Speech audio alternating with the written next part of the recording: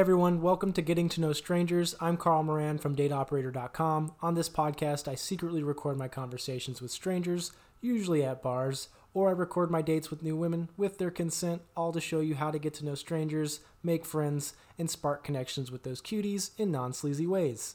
To put it simply, this is the antithesis of pickup artistry. I will be analyzing and commentating on how both I and my strangers interact so you, the listener, can recognize conversational pitfalls and establish conversational pathways. With that said, I hope you enjoy the show. Welcome. This is the first date of Getting to Know Strangers. I met a wonderful woman named Morgan on the dating apps.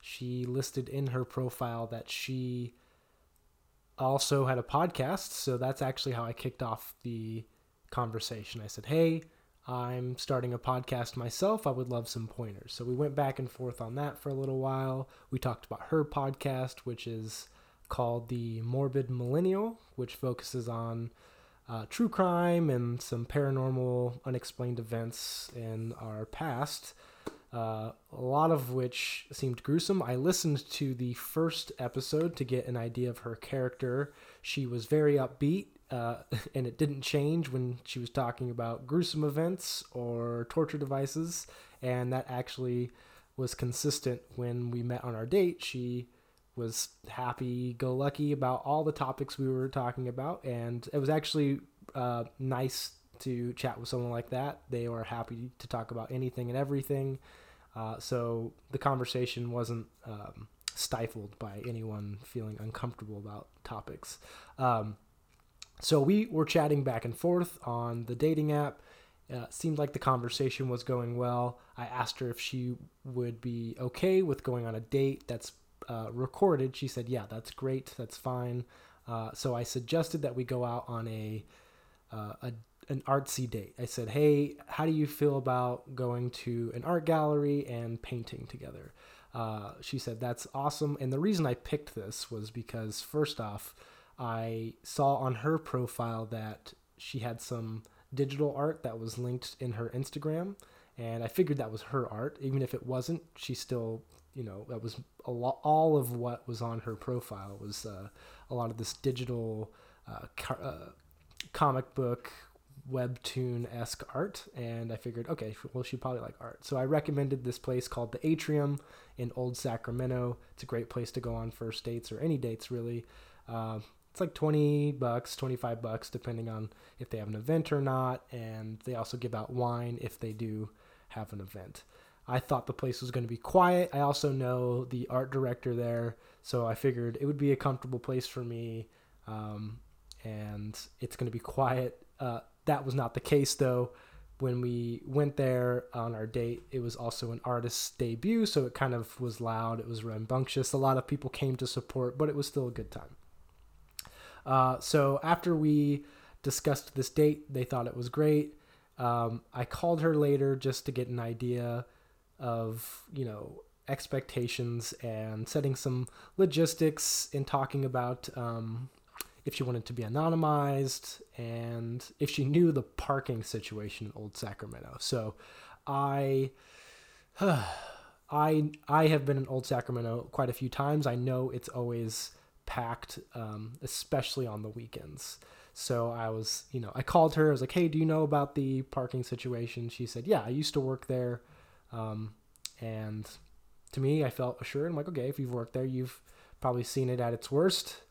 And they were still late. So I waited around for a little while. And then before it got too far, because I recommend, as a dating coach, do not wait around. If it's been 15 minutes and they haven't even told you that they're going to be late, just leave. That's a red flag. Don't collect those. So it's a couple minutes out, and I call her right away. I say, hey, are you doing all right? How are things going? She said, well, there's a lot of traffic, and now I've never seen Old Sac so packed. And I was like, okay, well, I'll be here. Just find me when you get here. Things were slightly awkward for about the first minute, but we were able to diffuse it pretty quickly, and I'll talk about that later. I knew that she was sort of doing a favor by letting me record this date, and I wasn't in a bad situation where I was looking like I was that awkward guy just by himself at a restaurant, waiting for a date that's, super late. But I luckily knew the art director, so I was able to chat to her. There was an artist debut, so I was able to look at the art. I was able to talk to the artist, so I was keeping busy. I wasn't that awkward guy. Maybe for like a minute or two, just because I was like, all right, well, I've done everything.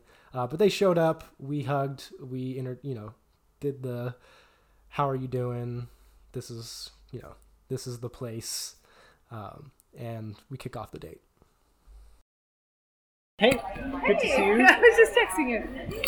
Great. Would you like a drink? I'm pretty sure it's free. Sure. Yeah. I need one after that parking. After the parking fiasco? I never come down here when it's this busy. So. Oh, I know. There's really like one park near the station. Yeah. What is that? It's so expensive at that one. At least at the one down there, it's like 10. The one I tried to get into is full. Oh no. So there's the parking lot, which is like $15, but then there's like just general parking for the people who use the train. It's like normal parking. Yeah. But no one uses it because it says RVs, but anyone can use it. Oh, I'm sorry to make you wait. I'm sorry. No, Old Sack's crazy. That's why I usually ask people, like, do you know the parking situation? Yeah. Or I ask people if they want to like a ride together, because then we only have to find one parking spot, because you can see people doing loops. Yeah. Yeah, I would have said that, but I work right now at a funeral home in Carmichael, so I'm not sure where you live, but I didn't want you to drive out of your way. Oh, I live in Midtown. Okay, so yeah, I wouldn't want you to drive out of your way.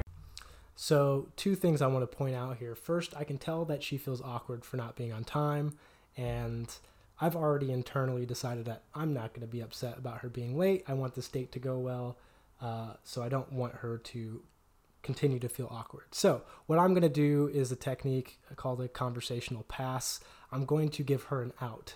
I'm going to say, it's not your fault, unforeseen circumstances. Maybe it's even my fault. Don't worry about it. So I'm saying in this specific situation that, hey, the Old Sack parking situation is crazy. I'm only here on time because I know the secret parking spot. And, essentially that's her out. She's like, yeah, parking's crazy here. We're not going to worry about it. Let's just continue. This can work in other scenarios. I can think of if someone were to break something of ours, you can be like, hey, don't worry about it. I shouldn't have even, said it there. It was just asking to get broken, something along those lines. You can shift the blame so they don't have to feel socially awkward. I would say that's a great time to do that if it's really not something that they were being careless about. They're just sort of a natural klutz. That's totally fine. The other situation where you can keep justifying things is if they're late. So you could say like, hey, there wasn't great directions. I should have given you better directions. Or, GPSs, don't give great routes to this location. You can just give them, even if it's not true, you can just give them an out. So that's usable if you want to diffuse any kind of social awkwardness, but be discerning. I wouldn't use this more than once with a specific person, especially if it was with time. If someone's not respecting my time, I'll give them an out one time maybe, but for the most part, don't keep using it, because then it's going to give them this sort of green light to keep doing it and continually not respect our time and their time, really. So be discerning. The second thing I wanted to point out was that she says she didn't want to inconvenience me by asking for me to go out and pick her up. Of course, that's absolutely true. I wouldn't have wanted to drive 30 minutes out to go pick her up, and then 30 minutes to go to Old Sack, and then 30 minutes to drop her off, and then 30 minutes to come back to my place. So that wasn't a viable plan. What would have been a viable plan is if I suggested that she come to my place and we drive over to Old Sack together. But the reason I didn't pick that was because we haven't had a whole lot of interaction. I don't know her character that well. I got some idea from listening to her podcast and chatting with her a little bit, but I really don't know any of the things that might be super upsetting for either of us. So if she were to come out and be like, yeah, Black Lives Matter is a joke, then I would be like, well, this date's over and I hope you have a good night. And I don't want to be responsible for getting her home at that point, right? So and the same thing too, maybe if I were to say something upsetting, I don't want to have her rely on me to get her back to her car so she can go back to her place. This would be okay again if we were friends, if we already knew each other, if maybe we just had more discussion, or if it was some kind of casual, maybe we're like more intimate, casual connection kind of vibe. But I wasn't planning to take anyone back home. That wasn't my intentions going into this. So I just suggested that we meet there. Would I do it differently in retrospect? Maybe, but then I might just be sitting at home waiting for her to show up. I'm not sure how much was traffic, how much was parking, so I'm still fine with my decision. Anyways, let's continue back to the date.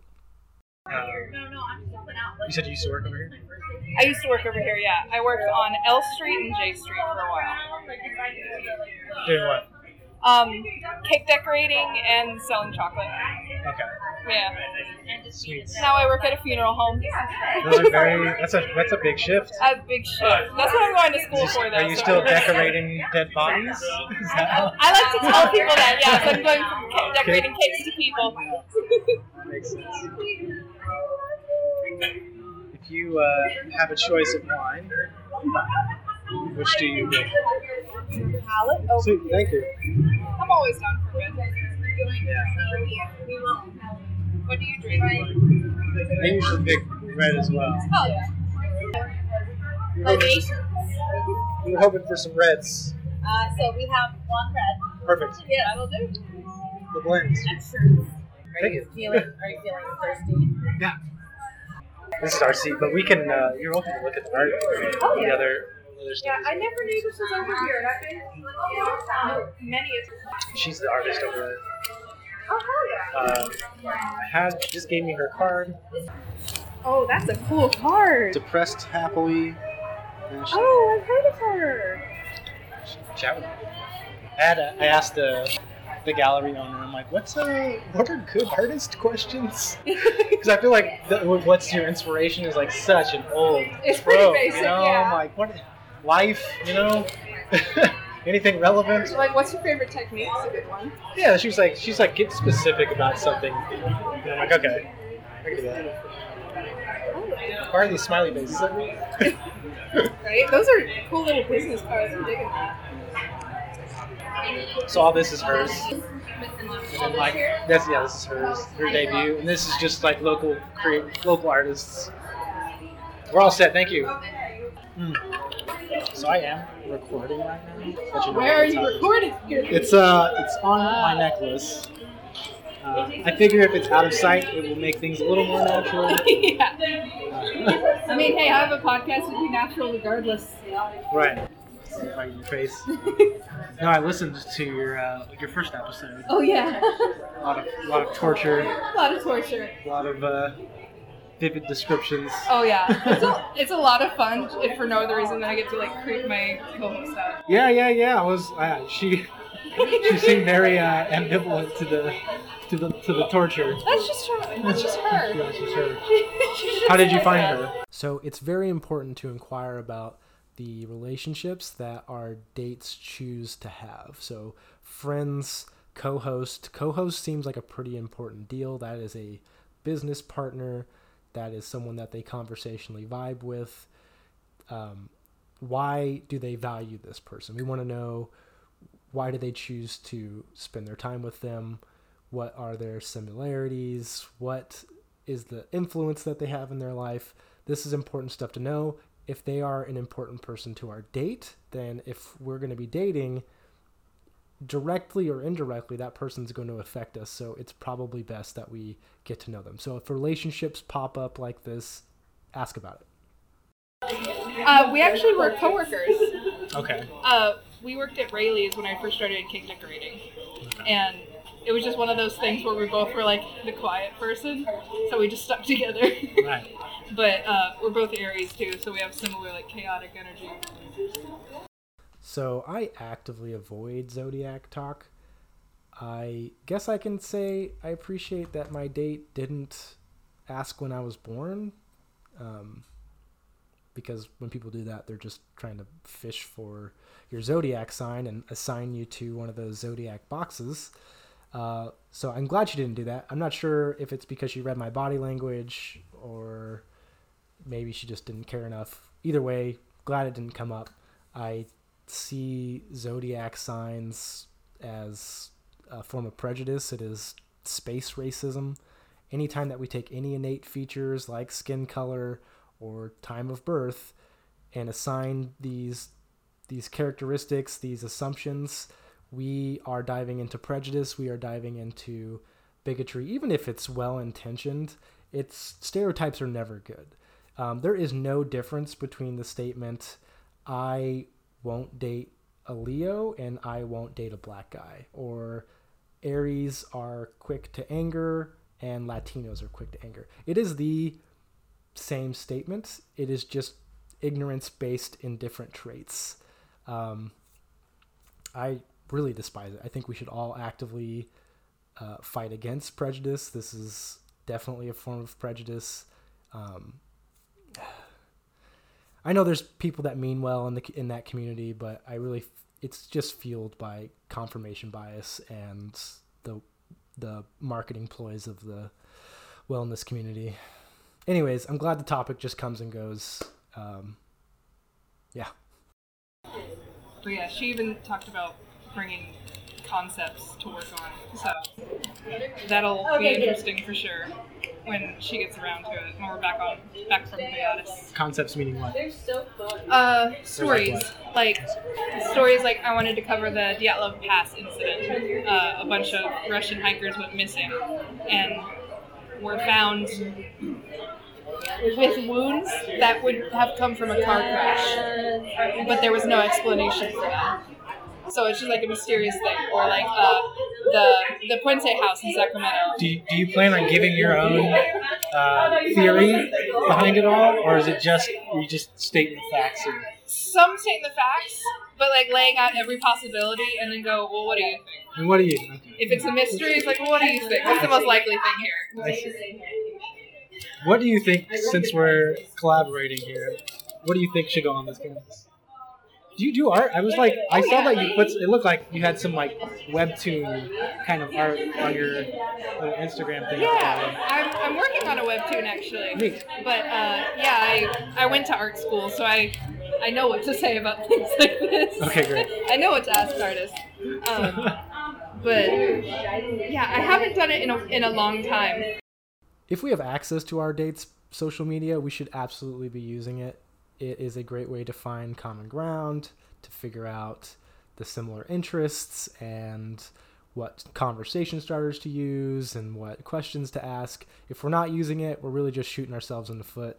It's public. No one's going to feel creeped out that you looked at their public social media. Use it. It's only going to benefit us. What kind of things do you like? Great. Let's see. I'm when I make art, I'm very big on symmetry, or at least things like Hell yeah. feeling symmetrical, or that there's some balance. Yeah. I think I don't know. I like abstract's cool. Like I appreciate it, but I was like, it doesn't happen for me. Yeah, I get it. As someone who studied it, once we got to modern art, I was like, oh, I'm gonna be angry a lot of this. Like Cy Twombly, this is me off.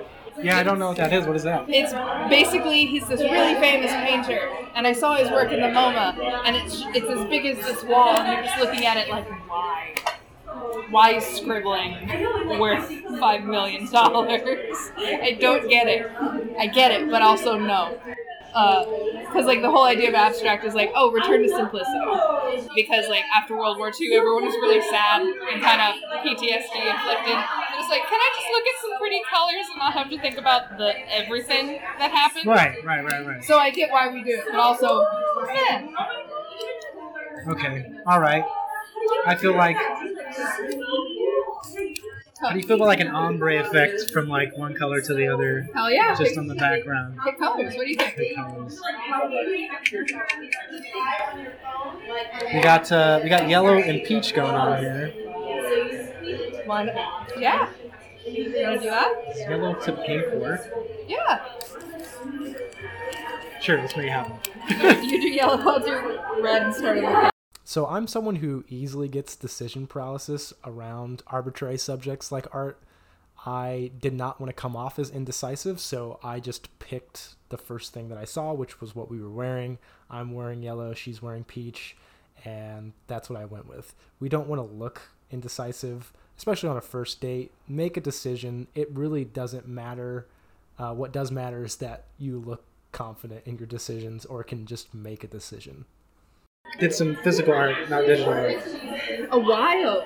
I think the last thing I did was like an anime series I was working on. Some of that was on my Instagram as well. I actually didn't find your Instagram. I only found your podcast's Instagram. But you did have like your few pictures on your profile at the bottom. That's what Hinge does. Oh yeah. That was the Honkus Ponkus account. Honkus Ponkus. That is my art name. I see. Also, I mean, we could decide this at the end. Do you want your name and any identifying information blurred out? Okay. I am not afraid of being known, despite what some people would think. Also, I'm at somewhat of a disadvantage. I have never worked with acrylics. Oh, I've only worked with acrylics when it came to paint and sips, so I'm always a little intoxicated when I do. So a minute or two goes by here where we don't talk. We just hone in on the artwork. And this is good because we can contemplate of what we know about each other. We can think of questions to ask. I'm sitting there thinking, what do I know about them? What do I want to get into the weeds about? I end up asking about her job, which is not a great question to ask a lot of people on a first date. Most people's jobs are boring, and a lot of people don't want to talk about or think about their job when they're not working. So, in most cases, probably not a good option. But this person works with dead bodies, so there's got to be at least one good story in there. And I just want to re-emphasize that the interactive dates, like painting, turn awkward silence into contemplative silence. A big difference. Did you end up working today? Is that what? Yeah. So I was running late because we had an emergency case where we had an OD come in, and they needed to be buried right away because nobody claimed them. So we had to have like an impromptu funeral for them. They bury people who don't get claimed? Yeah. Really? I thought they. I don't know a lot at some about. cemeteries. Yeah. Okay, interesting. It's pretty nice, but yeah, it was a pain because we had to slow down on that because the family before them wouldn't get out. They just kept hanging out, and I understand that because also it's traumatic. You want to like process it. It's also like, homie, you rented this space for 2 hours, and you've been here for 3. Yeah, I didn't really have any relatable stories or follow-up questions to that. In my mind, I'm like, yeah, the people who mourn their dead too long are the worst. You know, I could have said that. I guess that would have been funny, but I didn't go with that. I just kept going to the next relatable topic in my mind, which was cemeteries, which I have some knowledge about. Do you ever walk around graveyards? Yeah. It's calming. It's very quiet. Is. It's like an unknown secret, like a cool, like serene space. It's beautiful. Yeah, there's not a lot of people there. It's not noisy. I like to do joint walks around. Yeah, and especially like depending on how many, like what type of cemetery it is. Like the one we have is very nice because we have like wind chimes in a specific part of our cemetery called the Tranquility Garden. So like families can hang up wind chimes for their family. And so you're just sitting in this really nicely well-made space that kind of feels like you're in like a surreal like calming space. It's very nice. I don't know how to explain it very well. I can explain art better than I can explain spaces, you know? That's my good friend, Sammy. Hell yeah. Sammy, this is my date, Morgan. What's your name? Morgan. Morgan, I'm Sammy Ann. Nice to meet you. This is the art gallery director. Oh, nice. That must be a fun gig. I might have the best job in the world. Hell yeah. I'm having fun. Are you an artist? Nice. Also, yeah, she's a very artsy person. She's excellent. She's an excellent writer and an excellent dancer. Hell yeah. If you ever have interest in dance, ask me. Gotcha. That's all the dance options in Sacramento. That's true. We are aware of that. Talk way too much about it. We do. We do. Way too much. So my friend Sammy Ann, the art director, she comes and refills our wine glasses and then gives us some distance. I can tell she's not trying to be imposing because she knows I'm on a date. But I bring her in anyways. I introduce her, and then I introduce Morgan as my date, and that is the correct wording you want to use. You want to introduce your date as your date, not your friend. That's going to lower the potential perceived intimacy and romance if you introduce them as your friend. You know, they're out there thinking, oh, I thought we were on a date, but I guess we're just friends. And if you can't be honest that you're on a date in public, then you probably shouldn't be on the date to begin with. I then also hype up my friend Sammy Ann. I said she's an excellent writer, she's an excellent dancer, and then she in turn flips it around. She's like, yeah, if you ever want to know anything about dance, you want to ask him, you can ask me. We know all the dance spots. So that's exactly what I was hoping for. If a friend unexpectedly or unexpectedly interrupts your date, introduce your date, say, hey, I'm on a date, this is my date, and then hype your friend up, because then they're probably going to hype you up and make you look good. Yeah, she said this is her dream job. And I'm like, good job. I mean, yeah. This is like a cool gig. I've wanted to get into like gallery stuff for a while. I'm going to start submitting my work to galleries, but eventually doing like gallery curator stuff would be so nice. I'm just thinking how you would incorporate dead bodies in gallery. Oh, fun! That's the fun thing about it, is I don't want to do any one thing for any length of time. Oh, I get it. The idea of that gives me hives. All right, this looks deep. This looks rich. I'm gonna let you pick the next phase. So we got a cool thing going on here. We do. So what if from this way, want to do a scenery? Meaning what? Any number of things. Like ocean, below, sun.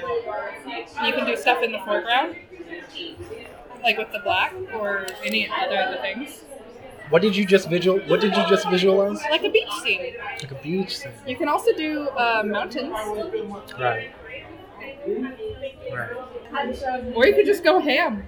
Just start doing whatever. Beach, mountains. What else we got? What else is there? I'm gonna let you start it. No, I'm gonna play off you on this one. I'm gonna defer to your expertise. Let's see. I did not expect it to be this packed to me. I know that might not be great for your audio. It's not. It really isn't. That's fine. I can always just like cut out parts, explain what happens. Yeah.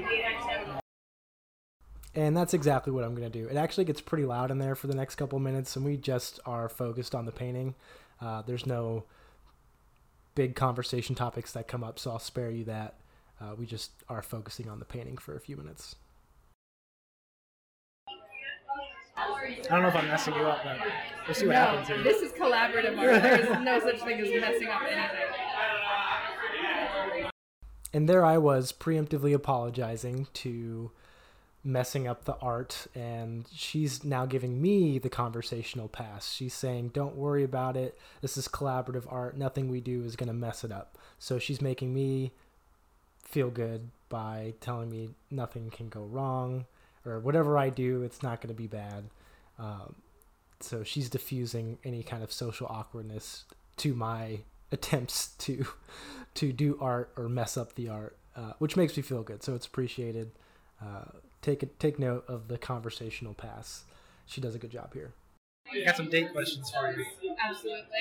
What's the most awkward date you've ever been on? Oh God. If you're the awkward one, give How me. much That's the time story you got? I want to hear.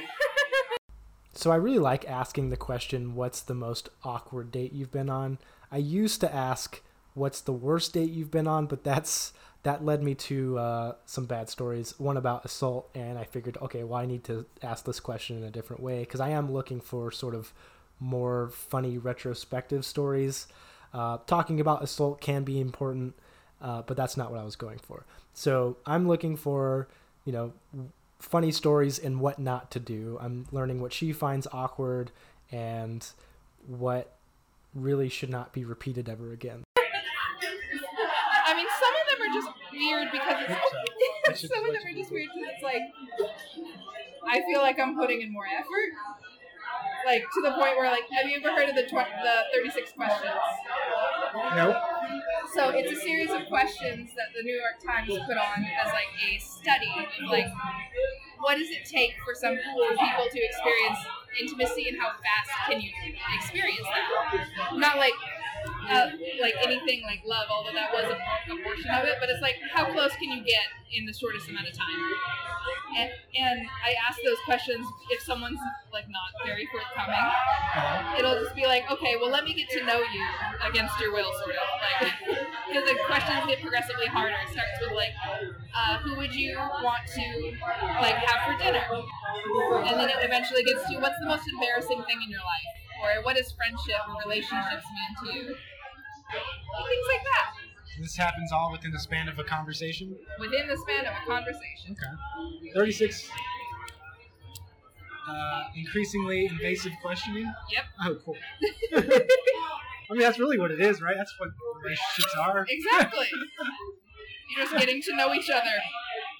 But depending on how aggressive you are about it, depends on how much you find out.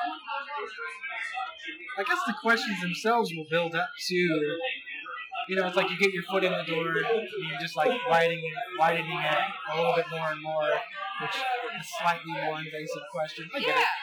Until like you don't feel as weird about sharing the answers. We're doing clouds.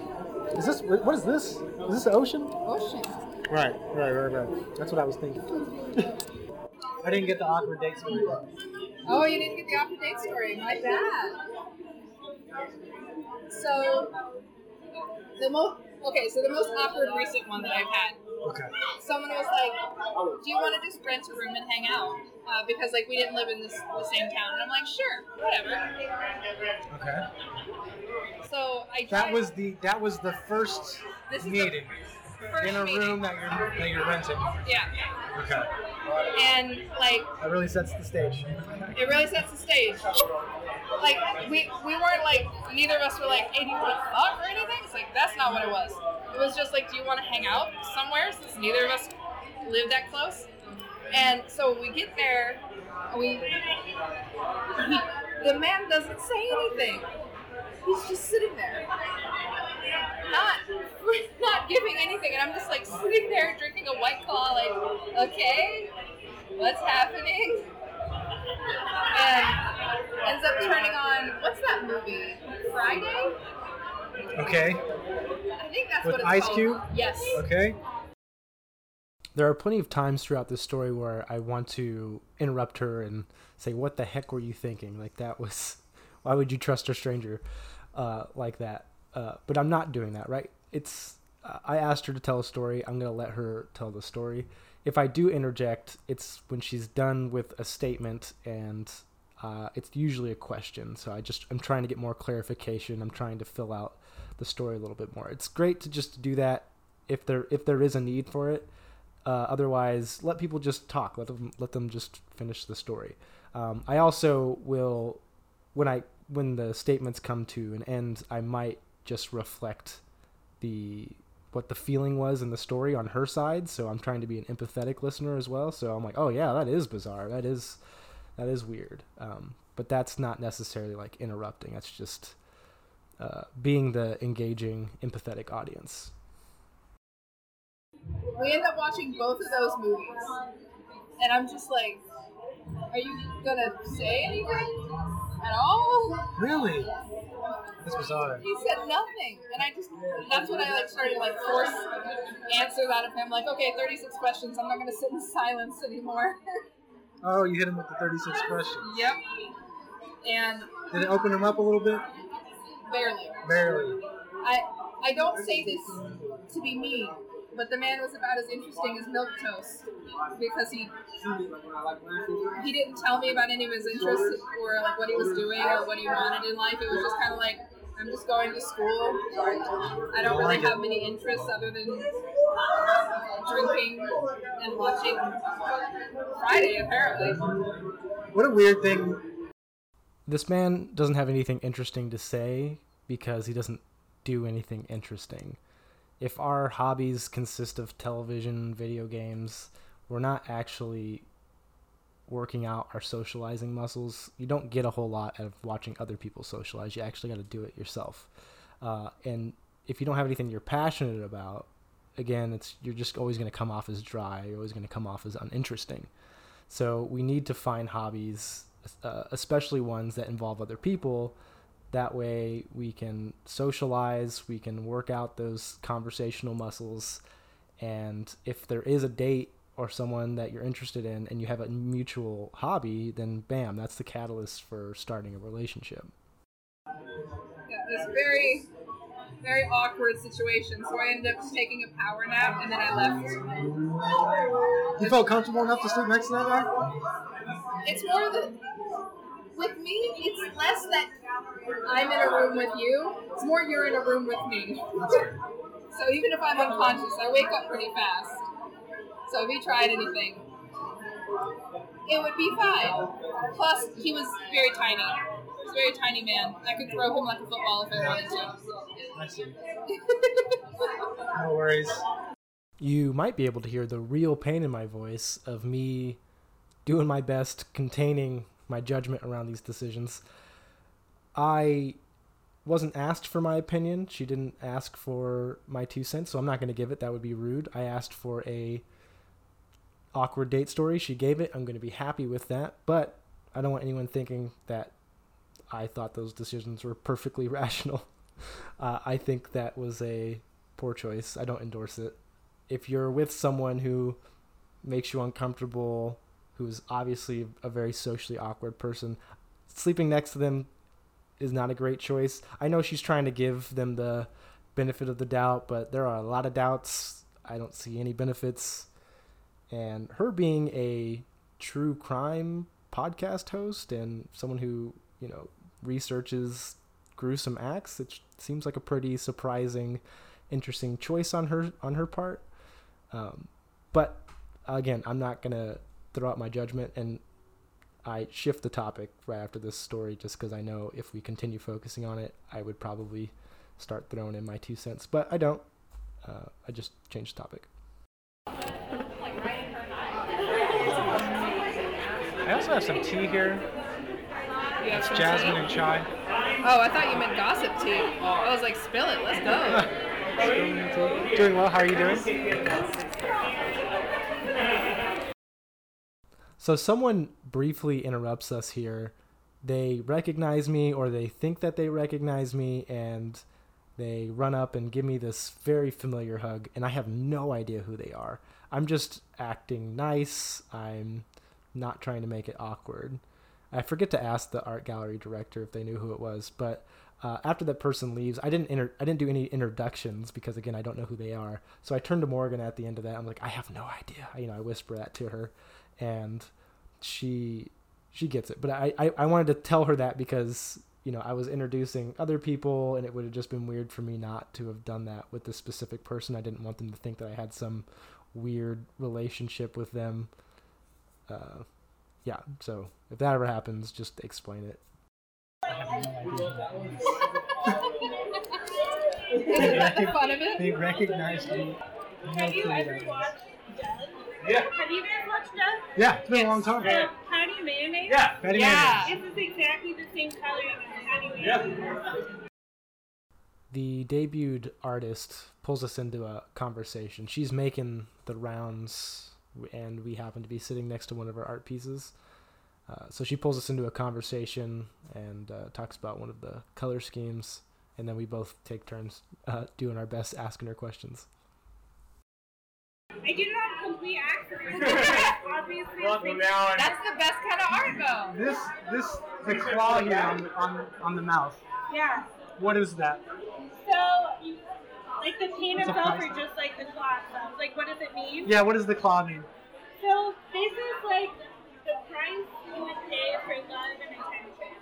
So, the price you would pay is like, are you going to change yourself for that person or that attention? Are you going to change your emotions for them? Are you going to change?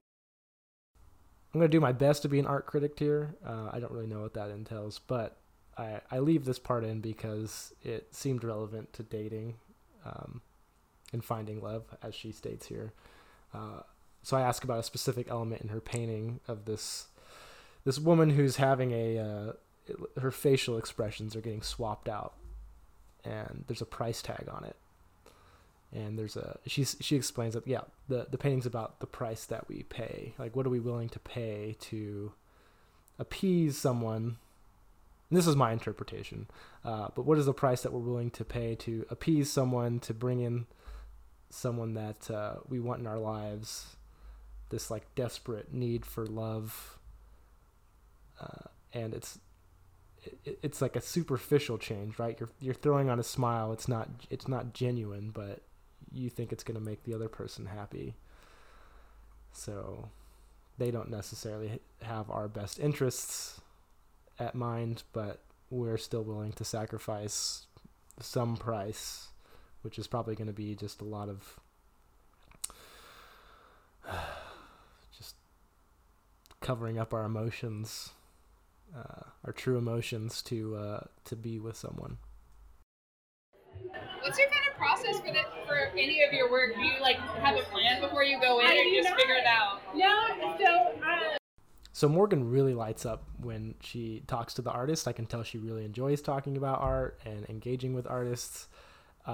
She asks a good question here. She says, "What is your process?" Which is pretty broad, and I was just told we should be specific. But she does narrow it down. She says, "What is your process? Is it something that you plan out, or is it something that you figure out as we go along?" So I think that's a great question to use. I've only seen it in action once now, but it seemed great. They got a good conversation going. If you're ever in a conversation with an artist or a date with an artist, have some questions like that ready. That way you don't kind of come off as a boring observer or someone that knows nothing about art. But they talk for a little while. I don't engage a whole lot. I kind of am just poking at the painting. I let them talk. And after the artist leaves, we talk about podcasts again, sort of what issues have been arising. She wants more engagement from her audience. Also, note to my audience, please engage. Welcome to send in any questions, what you'd like to see. So we talk about podcasts for a little while, and then I ask her, what does she like to listen to? What is the podcast that get her engaged? And that's where we'll get back in. So like time suck, and that's why we drink. Crime junkies, art holes.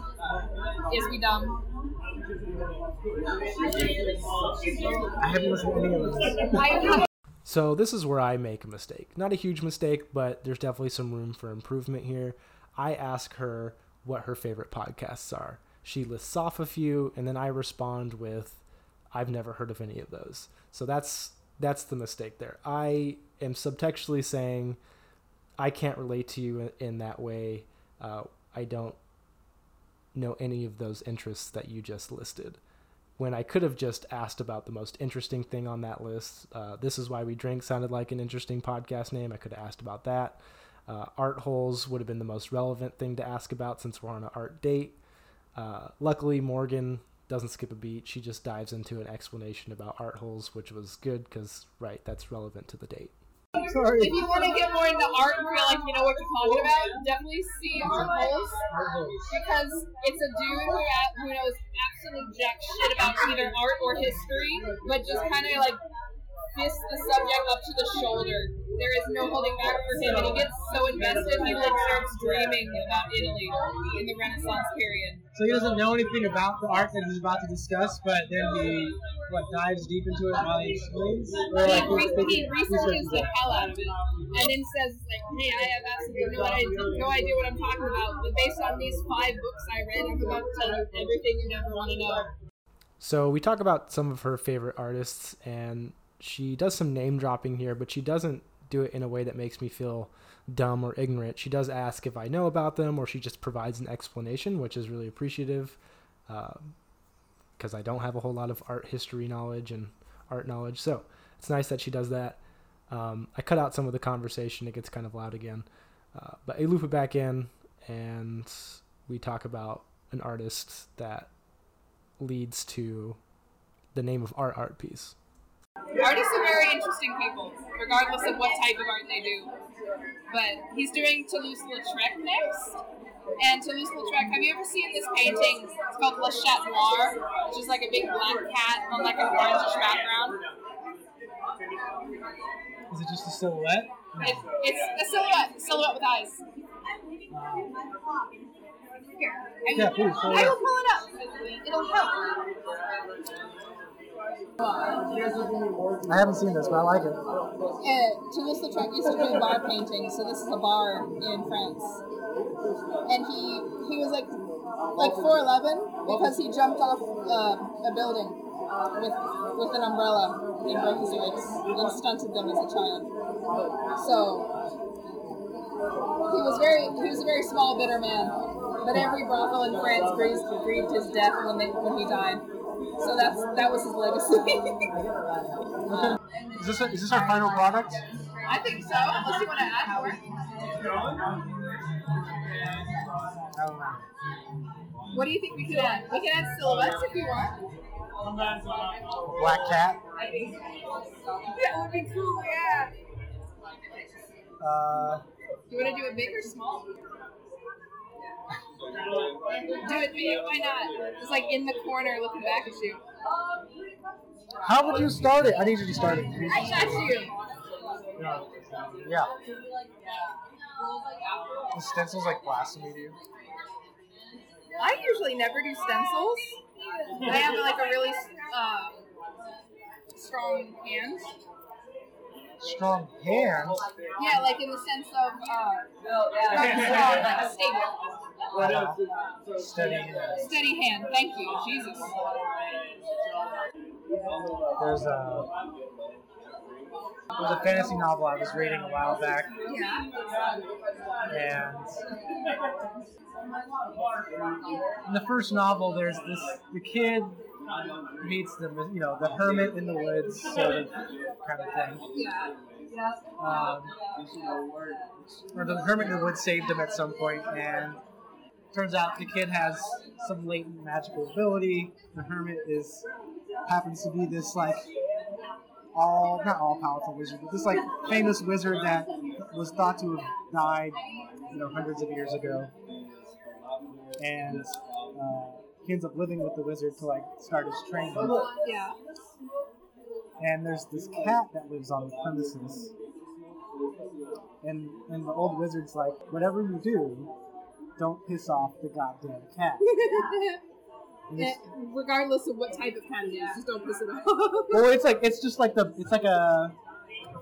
black, or it's a gray blackish cat. Yeah.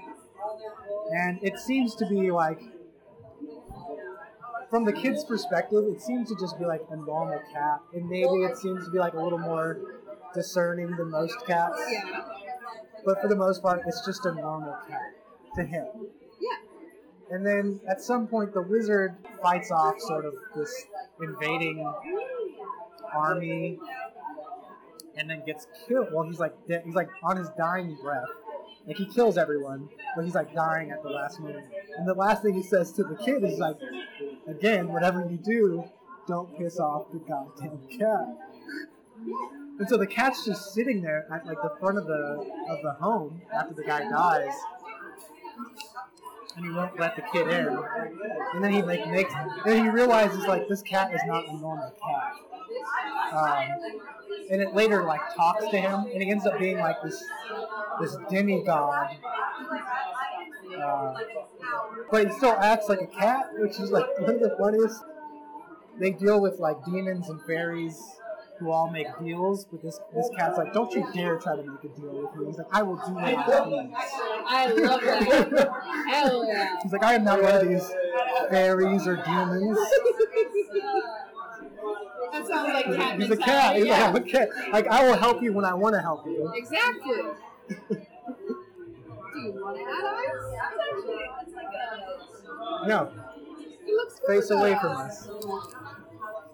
The goddamn cat. It's a goddamn cat.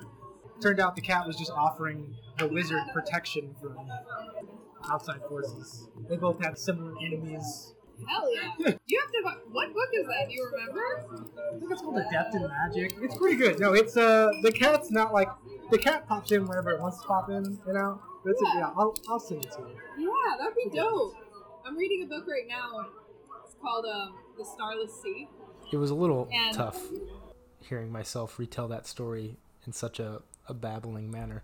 I like to think of myself as a good storyteller or summarizer of stories, but I'm a little intoxicated here, so I'm going to throw that in there as my defense. But more to the point here, I'm using what she was just talking about. One of her favorite artists used a black cat as one of its main pieces in his art, and then I talk about a black cat in one of the fantasy novels that I read recently, and she then relates to that as well. She talks about one of her fantasy novels that she reads that also uses a cat as a plot device, which shows me that she also likes fantasy novels, so that's great. Another thing that we have in common and that we can talk about. I do cut out her description of a book that she was talking about. It gets real loud in there, and it's not super necessary to all this. I was engaging. I asked questions, just like the rest of the conversations that we had. Do you listen to Libby? So you have a library card, yeah? No.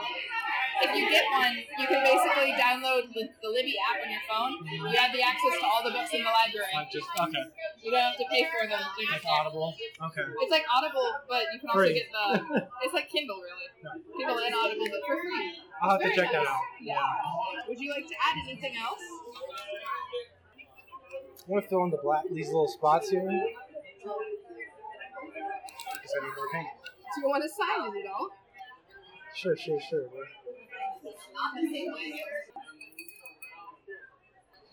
Wow.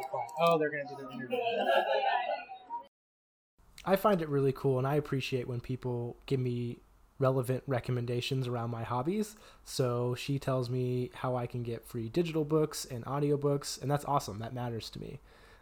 After that, we finish up the painting, and as we're finishing up, the debuted artist is getting interviewed, so we decided to stay for that.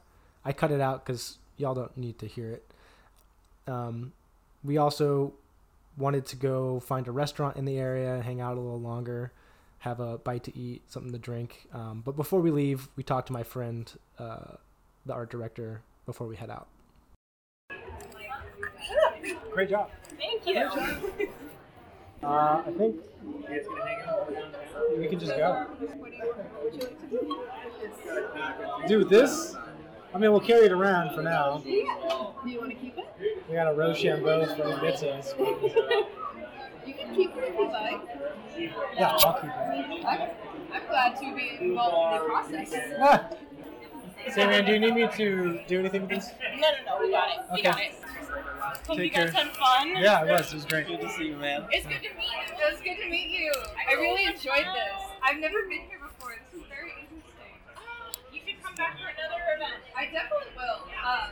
I'm trying to get a gallery on my own as well. So, You're an artist? yes, I am. Can I give you my card? Absolutely.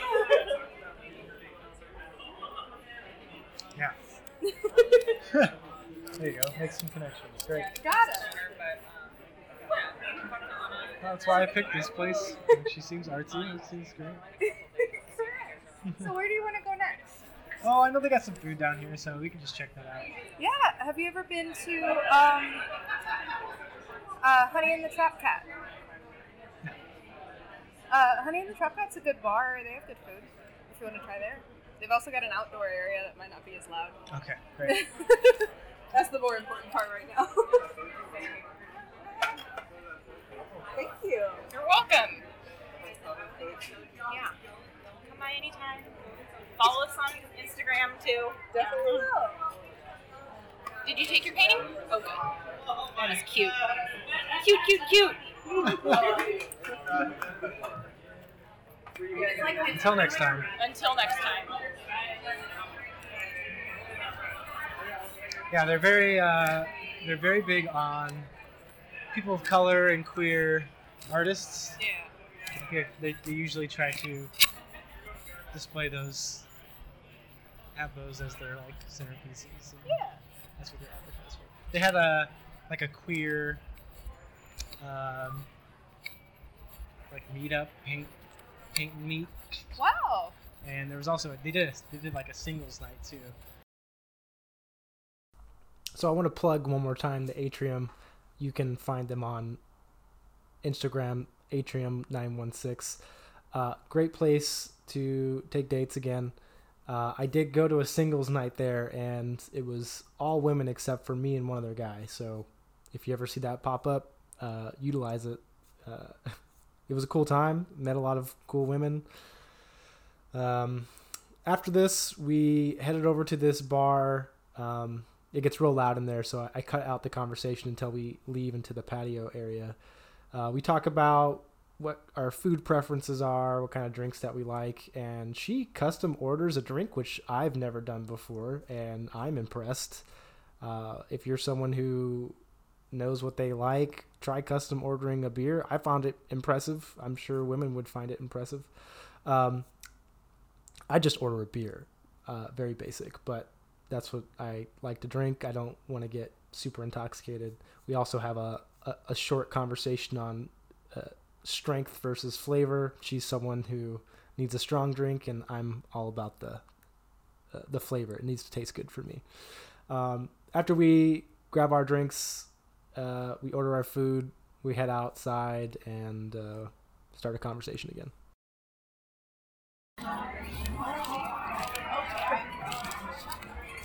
Ah, perfect. Away from people and sound and music. Hell yeah. I can figure out acoustics at least. What are we gonna name it? What do you think? I got an idea. The goddamn The sunset. goddamn cat. Oh, I was gonna say the goddamn cat. Or the... Goddamn. It's in the way. Goddamn cat's in the way. Excellent. So would you like to try this? Oh, please. Yeah. Okay, so there's peach schnapps, and then I heard nothing else. Peach schnapps, whiskey, sweet and sour, and orange and curry. Sweet and sour what? Like sweet and sour. Sweet and sour mix. That's what it's called. That part's not alcoholic. It's just a taste thing. Yeah, it's pretty good. Taken as a shot, it is dangerously drinkable. All their beers were very regular, so I didn't get anything fancy. That's fair. So this might sound silly, but this is really important practical dating advice for those who don't already do this, and that is sharing our food, any fancy or fun drinks with our dates. So unless we know that they have an aversion or an allergy, we need to be offering to share. And there is no real middle ground here. We're gaining brownie points if we offer, and we're losing brownie points if they have to ask. And more so if we say no, and that would be ridiculous. This is a reflection of our character. So if you're not someone who likes to share food, you need to get over that. You need to start sharing your food. You're a jerk otherwise. My date offers to share her drink, and I was going to ask too. It sounded delicious, but she, right away is like, would you like to try this? And that is excellent. I just have a basic beer, and I tell her that, it's nothing special. It's just some lager. It doesn't even taste that great. But I would have, if I had a fancy beer, I would have offered right away.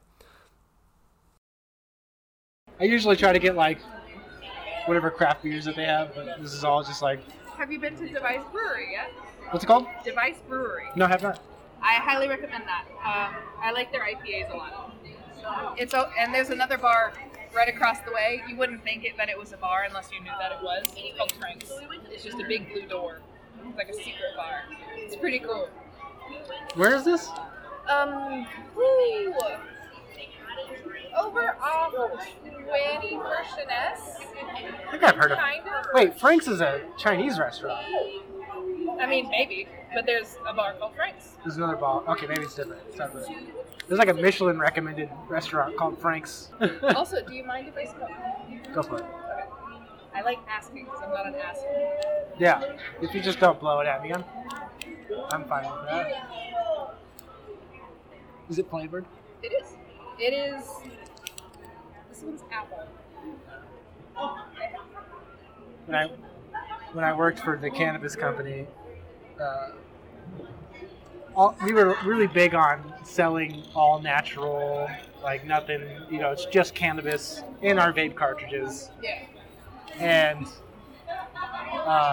we tried to do, I think they started to do a flavored line as I was leaving, but we tried to do it like a year before that. Yeah.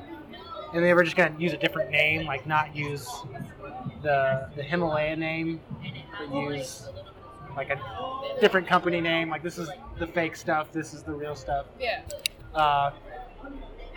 And I'm like, do whatever Jules is doing, like bubblegum, grape, like whatever their top flavors are, like just do those flavors. I love mint. We had mint, and I was just like, I would smoke this all day, every day. My two favorites were either it tasted like trees or it tasted like fruit, pretty much. Specifically blackberries. Any of that brings that. Artificial blackberry, okay. Artificial or otherwise. Artificial grape's one of my favorite flavors. Hell yeah. that Welch grape. It's funny that I didn't run into that other bartender that was over at this super busy one. I saw him the other night. I was here last week. I've been trying to get out of the house a lot. I'm not like a big fan of staying home, even though I should. I had the idea today that I'm really tired, but I won't stop. Okay. That's what energy drinks are for. I've actually never had an energy drink. For what reason? I like knowing people's reasons. For not having an energy drink. So I remember when did energy drinks have a thing? It was like back in high school. I feel like people were drinking them like water. I just knew like, okay, there's a lot of weird things in there. I don't know what it is. I'm not gonna drink it. And I was an athlete, and I was like, I'm just not gonna put weird shit in my body. And I think the one thing that would probably constitute a energy drink was the original Four Locos. Yep. Because that was like an energy drink with alcohol, so it was like being hyped up and also like wanting to sleep. I'm glad they banned those. That was the first time I ever threw up. Actually, was drinking. Yeah. them. Well, they're technically still back now, but they're not. I know they are. Yeah. Whatever they did, I'm glad. Whatever it was. First time I ever was like intoxicated. I threw up while intoxicated was because someone's like, "Hey, drink this as fast as you can." And I was like, sure, isn't your friend. dumb college freshman. I'll do that. I felt awful. Yeah, I had that. And I was like, yeah, I'm never touching energy drinks again.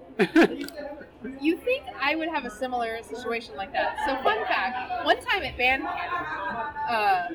No way, you started a story that way. I don't usually go to the. Is it okay? But this is alcohol related.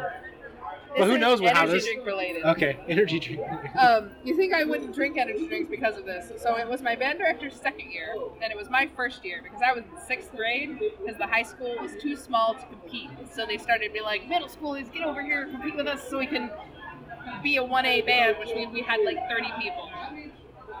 So we were all marching onto the field, like doing to a drum tap, and all of a sudden we hear a crash. And one of the tubas had passed out. We were like, oh my god. We went to go check on him, and he didn't have a pulse. Ah! I don't know why I'm laughing. No, it was kind of funny because we were like, Didn't have a pulse. He was he was a high schooler, so he should have known better. And also, our teacher told us, hey, when we're doing band practice, I don't want to fucking see any energy drinks on you. Because we were in South Carolina. Mm-hmm. So it'd be like 100, but like 110 with humidity. Right, yeah, okay. And essentially what had happened, he'd been downing energy drinks before he went on the field. And the heat and the stress of doing consistent marching reps made his heart explode. Did he die? He died. You know, when people start their stories that, you know, this one time at band camp, I'm like, oh, cool. Some weird sexual experience. I have weirder It's like, no, I saw a man die. Okay, I also great. saw another man cut his leg open like a fish. And yes, he was a trumpet. So, of course, he made a spectacle of it. Man camp, man, what's going on over there? Especially in the South. It might be the underfunding. That might be it. Because our band camp was, hey, let's go into the high school parking lot. Excellent. Not even on the field. Excellent story. I've got a lot of those. Yeah, so I mean, that adds to my reason why I don't drink energy drinks. Yeah, you think that would be a reason that I don't, but I'm just like, you know what? I like how it tastes. That's about it. It doesn't even really like give me a lot of energy, but like truly I'm trying to cut back because when I was decorating, I had so many. I would have like 3 or 4 300 milligram cans a day, and that's not good. Because like a day. If I was working, I was having 3 or 4 300 milligram cans a day. Did you have any side effects? Not until I realized, maybe I have a problem. Let's cut back a little. And then I was like, oh no, I'm tired. And like, unless I had like a copious amount of caffeine, nothing helped. If anything, it made me sleepy. So I've definitely cut back now. I'm trying to go towards more coffee, because although calories in coffee, there's less caffeine in it. You have to drink a lot more.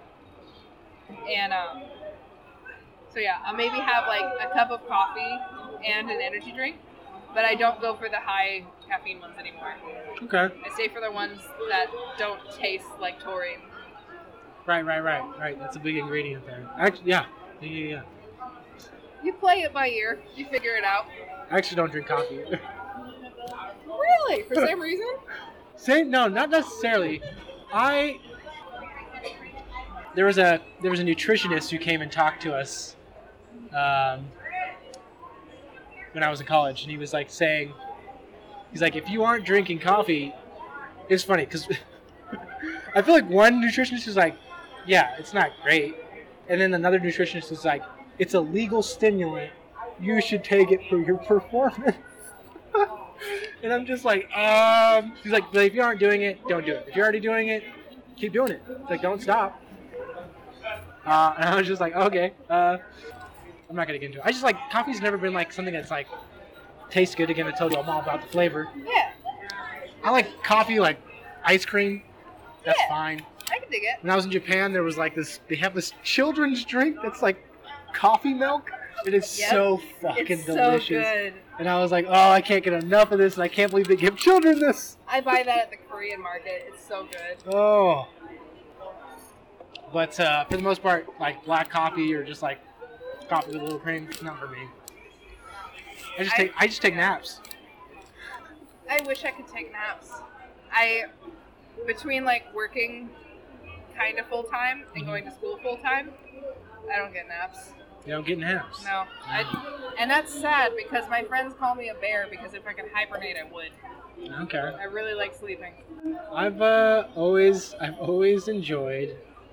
Well, I can't fight it. I can't fight naps. Like when sleep hits me, I'm just like, I'm going to sleep. Nothing I can do about it. I've probably fallen asleep at the wheel at least 10 times. Oh no! So there is a trade-off here. I was about to say I envy you, but now I am afraid for you. Those divots, saved my life. Oh yeah. 10 times over. Hell yeah. One time I fell asleep actually when the lanes, like a new lane opened up, and there was no divots there. So I remember just like like waking up like mid-turn. Oh And I was no. like, oh no. And it was like one of these like, swerving back and forth. I've gotten pulled over by the cops because I looked drunk. I was like, nope, just sleepy. And that's not illegal apparently, so. It's not. They can charge you for reckless driving, Exactly, but yeah, they unless did like it. you really like almost hit someone, they can't say anything. Yeah. Yeah. I got off, yeah. I passed their... I was awake when they pulled me over. But I You're was definitely awake. But I was definitely sleepy when they flashed those lights. Oh my gosh. Yeah, thankfully I've only ever been pulled over once, and that was, I think, more because they wanted to meet a quota than anything else. I just got a ticket right after Thanksgiving. So pissed. I was like, how dare you just sit out here for holiday traffic and just ticket people? What were they ticketing you for? It was a highway between highways. So it was like this little highway between the I-5 and the 99. And this guy just sat there, and it's like completely empty. And the speed limit for some reason is 55, even though there's like no reason for it to be. And I was going, I think 77, so he got me going like way over, like 22 miles over or something like that. Yeah. I think it was a 55 miles, so I was like 22 miles over. But we're also in California. I tried where to fight everybody it. Goes He 80. showed up to court, and I was like, God damn it. Ugh. And I had to go to court down there too, so I was like, that was a lot of waste of time. Yeah. I had to, so, fun fact. The name on my ID and the name for my cards are very different. Because I'm going through a name change. Okay.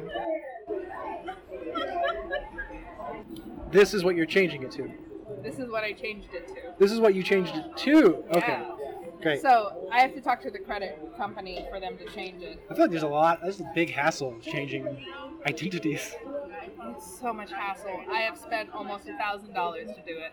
And now I have to talk to my home state to get them to send me a new birth certificate. But yeah, it was about like a total $700 to go through the court to get them to give me a decree.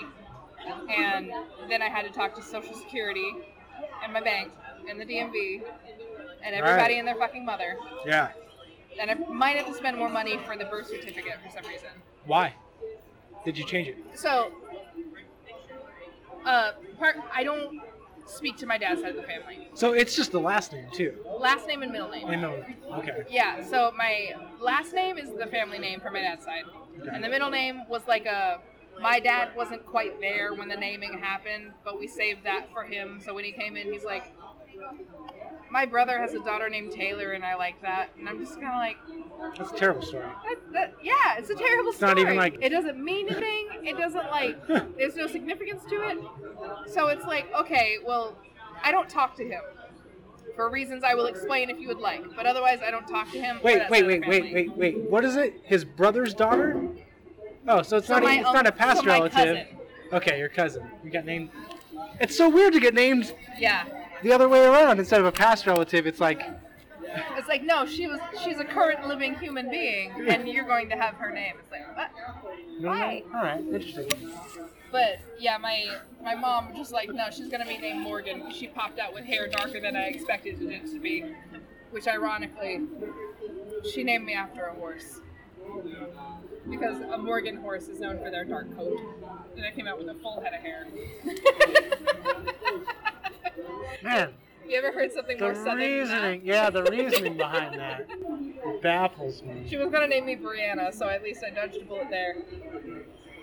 But yeah, so I changed it to McKittrick because I share a birthday with an ancestor of that name. And that is actually my grandfather's grandfather.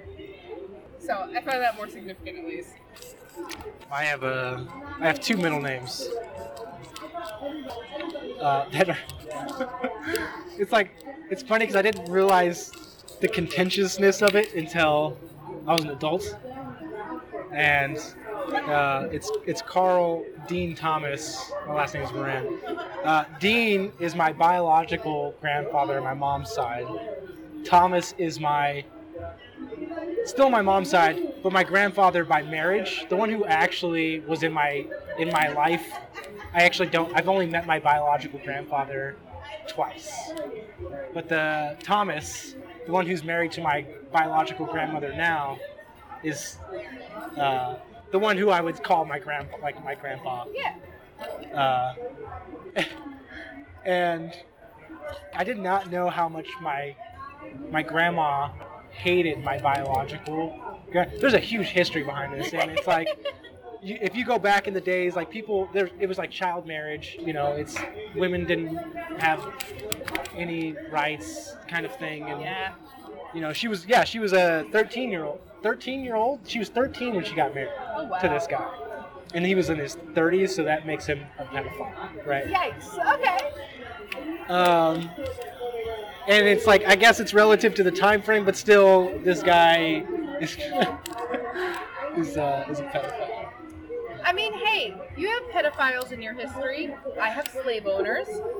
I don't know. Equal shame. I don't know him very well at all. I hope not. But I never knew this. And my grandma would always, anytime she would like have this sort of stern, like get my attention, she'd be like, Carl Thomas, and she would skip the dean every time.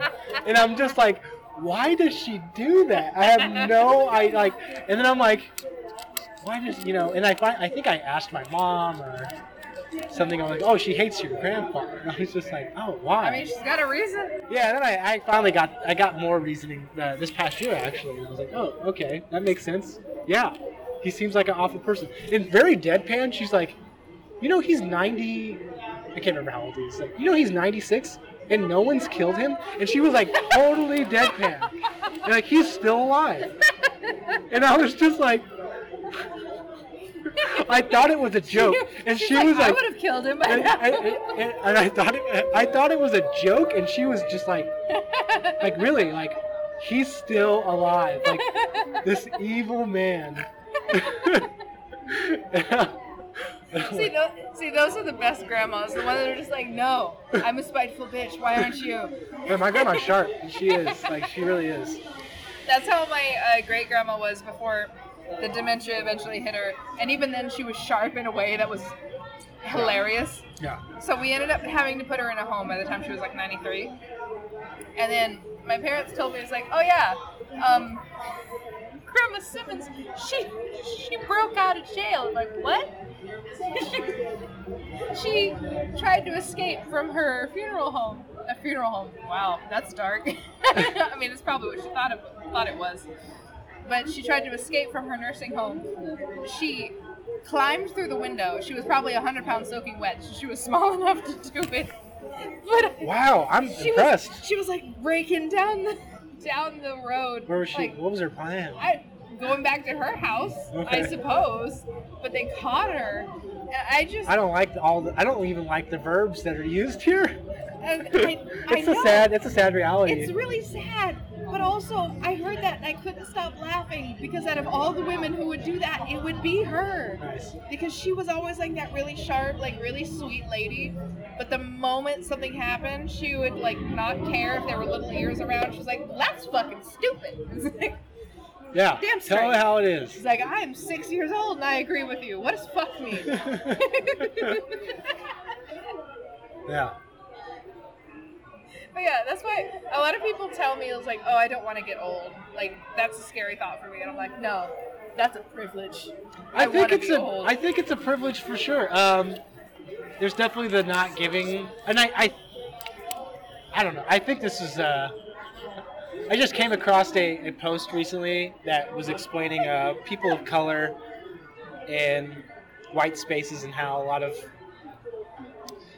white families like will not have any kind of like real talk. Like they always are kind of dancing around like the subject and like people really like they don't tell anyone really the truth because they don't think anyone can handle the truth. And I'm like, okay, well, like as you get older, I feel like they start to be like, I don't give a shit, like I'll say whatever I want. I'm like, that's so refreshing. Right? That's what I love. Refreshing. When you're older, nobody can tell you a goddamn thing. Yeah, what are you gonna do? Because like you're 80. If you want to go scale a wall and break into something, just let her. She'll die any day. She'll die any day now. She's lived a life. Nobody can tell you anything. Even if them think that. I just want to be at that point, you know? Because like, Just living your own world. right? Like, and at some point too, like as you get older, you're like, wow, damn, I might actually live to be old. Because when you're young, you're just like, I might die any day now. Who knows? It happens all the time. Wow. Spicy pork burger. That's for me. Thank you. Pita fries. Got some utensils and some ketchup for your fries. Thank you. Alrighty, is there anything else you guys need? No. I think we're good. Thank you. Food.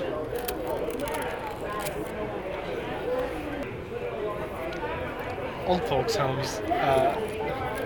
I know. That's so depressing. to me. Interesting date conversation. I feel like when I hear about people volunteering at old folks' homes, I'm like, actually, that doesn't sound too bad. It really doesn't. Oh, I'd be kind of down for it if you didn't have to do an RN course for it. oh, really? Yeah. No, it's not. It's not just showing up. Unless you're a volunteer, but different thing. Oh, You that's don't what I get mean. paid. We just hang out with them, have them tell you some stories. Yeah. So when I worked at Ginger's, we used to have a lot of old people would come in, and some of them probably should have been in a home, God bless them. But one of my coworkers did not like old people, in the sense of not in the sense she hated them, but they made her uncomfortable. Okay. And it was just like, no, I love old people, more than I like children. Because old people, they got stories to tell. Some children are just like, I saw a bug today. Oh, I know. Like, They can be mind-numbing. It's like, my dad got caught with my auntie. She's like, okay, thanks for telling me that. But old people would be like, well, the ink on receipts is magnetic and can cause cancer. And it's like, yeah? Tell me more about this. I want to hear your crazy conspiracy theory. It's like I said, when you're older, you just nobody tells you you're wrong. You're just like, yeah, keep talking. Tell me more. If nothing else, they end up being funny. So in just a few seconds, I'm going to interrupt her in a rude way. That's me not waiting for her to finish her sentence. I'm interjecting, and I just continue talking without apologizing. Maybe I wasn't as cognizant since I have been drinking, but me listening to it again, I'm clearly interrupting her. She was still speaking, and I just kept talking. So, not great. And she was like, they just make me uncomfortable. I don't want to be old like that. Someone who wants to be old. Facing your own mortality, that's tough sometimes. Actually, I remember that was my major in college was human development. And while most of it focused on child development, there was a lot of longevity and the aging brain and just how you deteriorate as a human. Yeah. And I'm those classes, I'm like, oh my gosh, how depressed. You literally just had to take a breather. You're like, okay, time to go face my own mortality and the fact that my parents and my grandparents are going to die soon and they're going to have a very terrible time about it. Just fuck. I tell people this a lot, and this is one of the things you don't really expect to encounter in an art history degree. You talk a lot about mortality, because that was a really big part in Renaissance art, for example. The whole concept of memento mori. So wilting flowers, skulls, timepieces. You're constantly reminded you're gonna die. And especially back in that time period, people died young and tragically and suddenly. And you just get really comfortable with the idea. Not a whole lot of peaceful in your bed deaths, so. No, not a lot. And if there were, it was after a great disgrace. And that was usually due to a political thing of we just want to ruin your career because we don't like you as a person. Your face is stupid. But you get really comfortable with that idea. And especially me as a person, like I've encountered a lot of death. Not just like human death, but like animal death. I had a ton of animals growing up. And you get really comfortable with the idea of like, you're gonna die one day, so why not just do whatever you want? That way when you die, you have no regrets. There's the silver lining. Do you see it? Make you be more thankful for what you got. That's like the thing of like, I told you about doing one thing until you die gives me hives. Like, I've grown up with so many people that are just like, I went to school for this, I was really passionate about this, but I hate my job. I hate it, I don't want to do this anymore, but I'm doing it for a mortgage. I always thought, like, I never want to be like that. I at least want to have the idea of like, okay, well, like, right now, for example, I have no kids, I have no spouse, I'm not dating anyone. What's stopping me from doing literally anything at any time? If I wanted to go to Europe right now, I could just book a flight. I'd be dirt poor when I came back, but I could do it. And just that freedom of things. Of like, you're going to die one day, what does it matter? Do what makes you happy. Plus, like, if you have the type of parents that I do, and the coworkers that I've had, because I have a lot of work moms that are like, Morgan, don't have children. Don't do it. It's a trap. I'm like, I know. I'm not planning on it. If it happens, that's an accident. But, like, my mom, she told me this. She was like, you know, I had your brother by the time I was your age, and I was 23 at the time, and I'm just like, I couldn't handle a child. That's an older brother then? Yeah. He's 31 right now. So 7-year age difference. But yeah, like I could barely handle myself. I could not have a child in my 20s. So if nothing else, 30s is when it will happen. You know what? Actually, no. That's so funny. I remember. I haven't thought about this in years. But I was like, if I ever have a kid, it's gonna be when I hit 29. I'm 29 now. And now I'm just like, no. I need to have like a very perfect situation. Like money, household, the partner's got to be great. Exactly. There's got to be so many factors. And there's no settling on any of that. It's like, no, it's perfect or it's not happening. Yeah. I was like, yeah, 29. I was engaged at one point, so it's like, oh, wow. Well, I have to push back a lot of mental stuff. When was that? How long ago was that? I was 21 when I got engaged. 21! All right. I was dating someone who could sell a rich man a penny, so. Does that mean he was manipulative? Or he was just an actual salesman? Both. I mean, aren't salesmen manipulative? At least a little. Kind of. I mean, yeah. There's like good. I feel like there's good manipulation, and then there's convincing, and then there's manipulation. Yeah. It depends on what you're manipulating for. I feel like it's the overall thing. Is it is it self-serving, or is it for the greater good? But yeah, so I had this idea, like, I'd be married by 23, and like doing like all the adult things, and that did not work out. So it's like, well, fuck it, let's just do whatever and see what works out. You still in contact with that guy? Hell no. That ended terribly. Probably for the best. Absolutely, I dodged a bullet. Because after we broke up, 3 months later, he'd married someone. Oh, it took 3 months. And I told my friends, I was like, that's probably because, like, he told me, he was like, I wish I'd asked you to marry me sooner, so that you wouldn't leave me. And I'm like, oh, so you were doing it as like a trap card. So they told me, it's like, oh, it looks like he's married now. And I'm like, oh, that poor girl. Oh, no. And I don't say that to be a dick either. 3 months is not enough time to know anyone. in what they're capable of. Oh yeah. And she looked at my profile at one point, so I'm like, oh no, she figured out what she married into. Got it. He was basically like extremely schizophrenic and wouldn't medicate for it. So he was like cheating on me, stealing from me and his family. I thought he was dead for 12 hours at one point.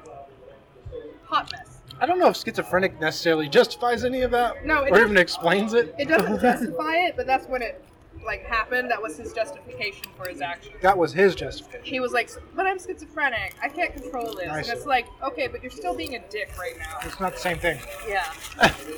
It's like, you can't use that as an excuse, especially not when you don't want to do anything about the excuse. Yeah, and if you can identify it too and not do anything about it, that's fucking weird. Mm-hmm. That's what I mean. I don't try to be an asshole about it, but at some point it's just like, homie, really? Please. Fuck. What? What? Qua? What? Meaning? What? What? What language is that? French. Mm. In Italian, less what, like what, and more like what are you doing? Che cazzo fai?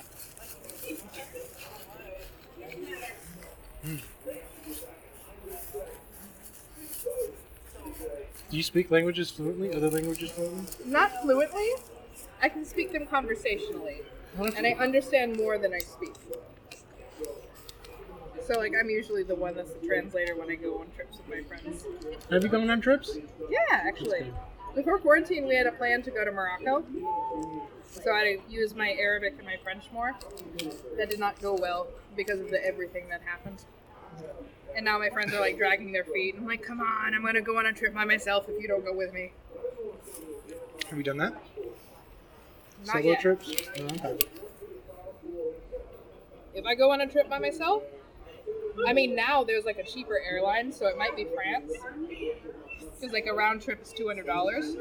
Through this one, this one airline from San Francisco to Paris.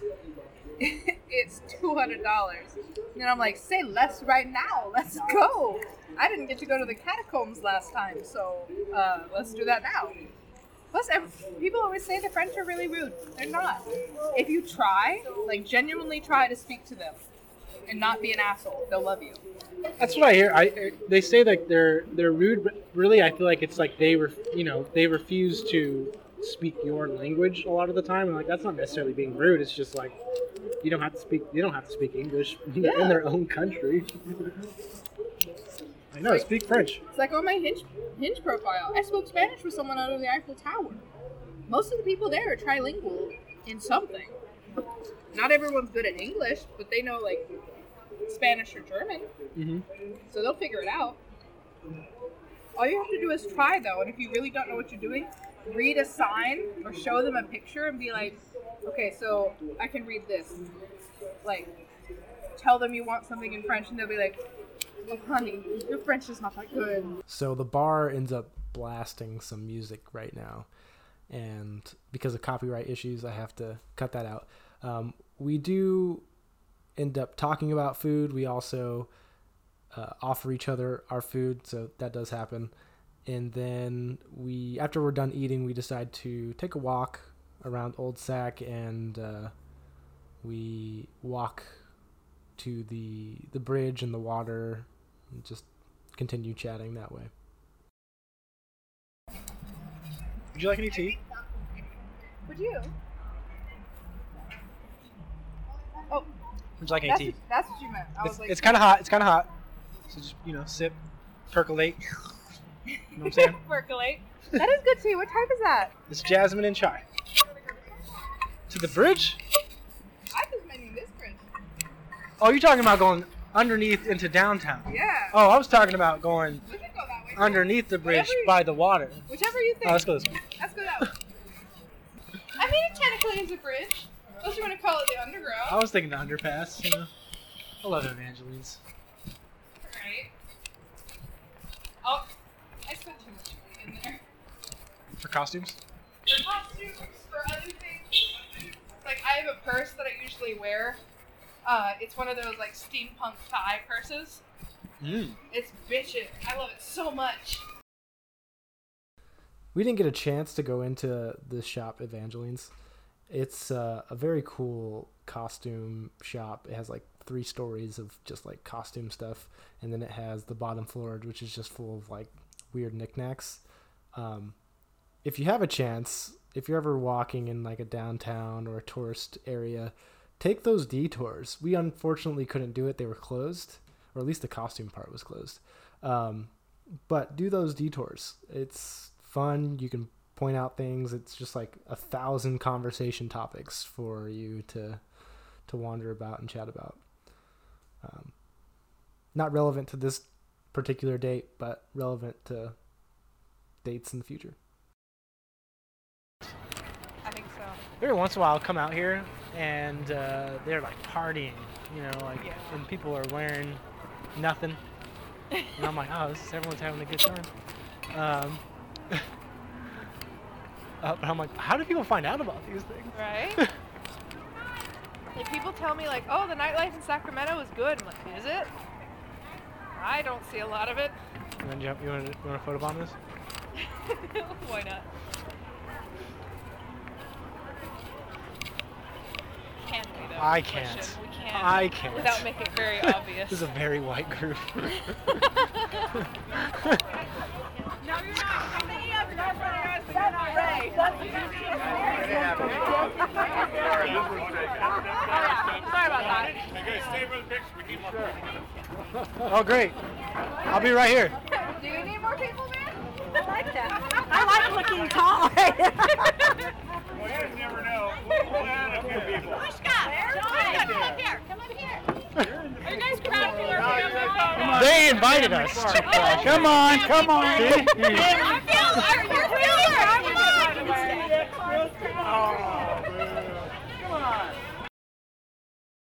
We actually didn't get to photobomb these people. There was a woman in the group that just wasn't having it. She didn't care what the family consensus was.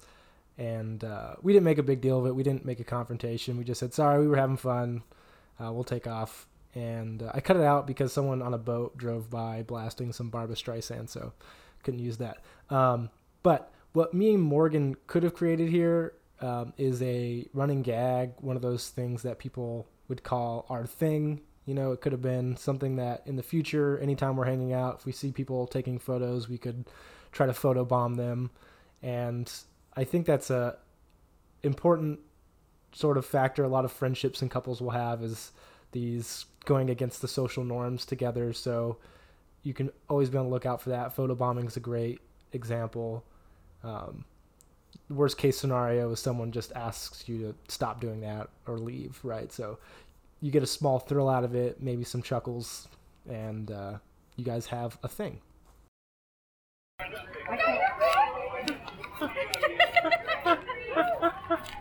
We're totally down to photobomb. Why not?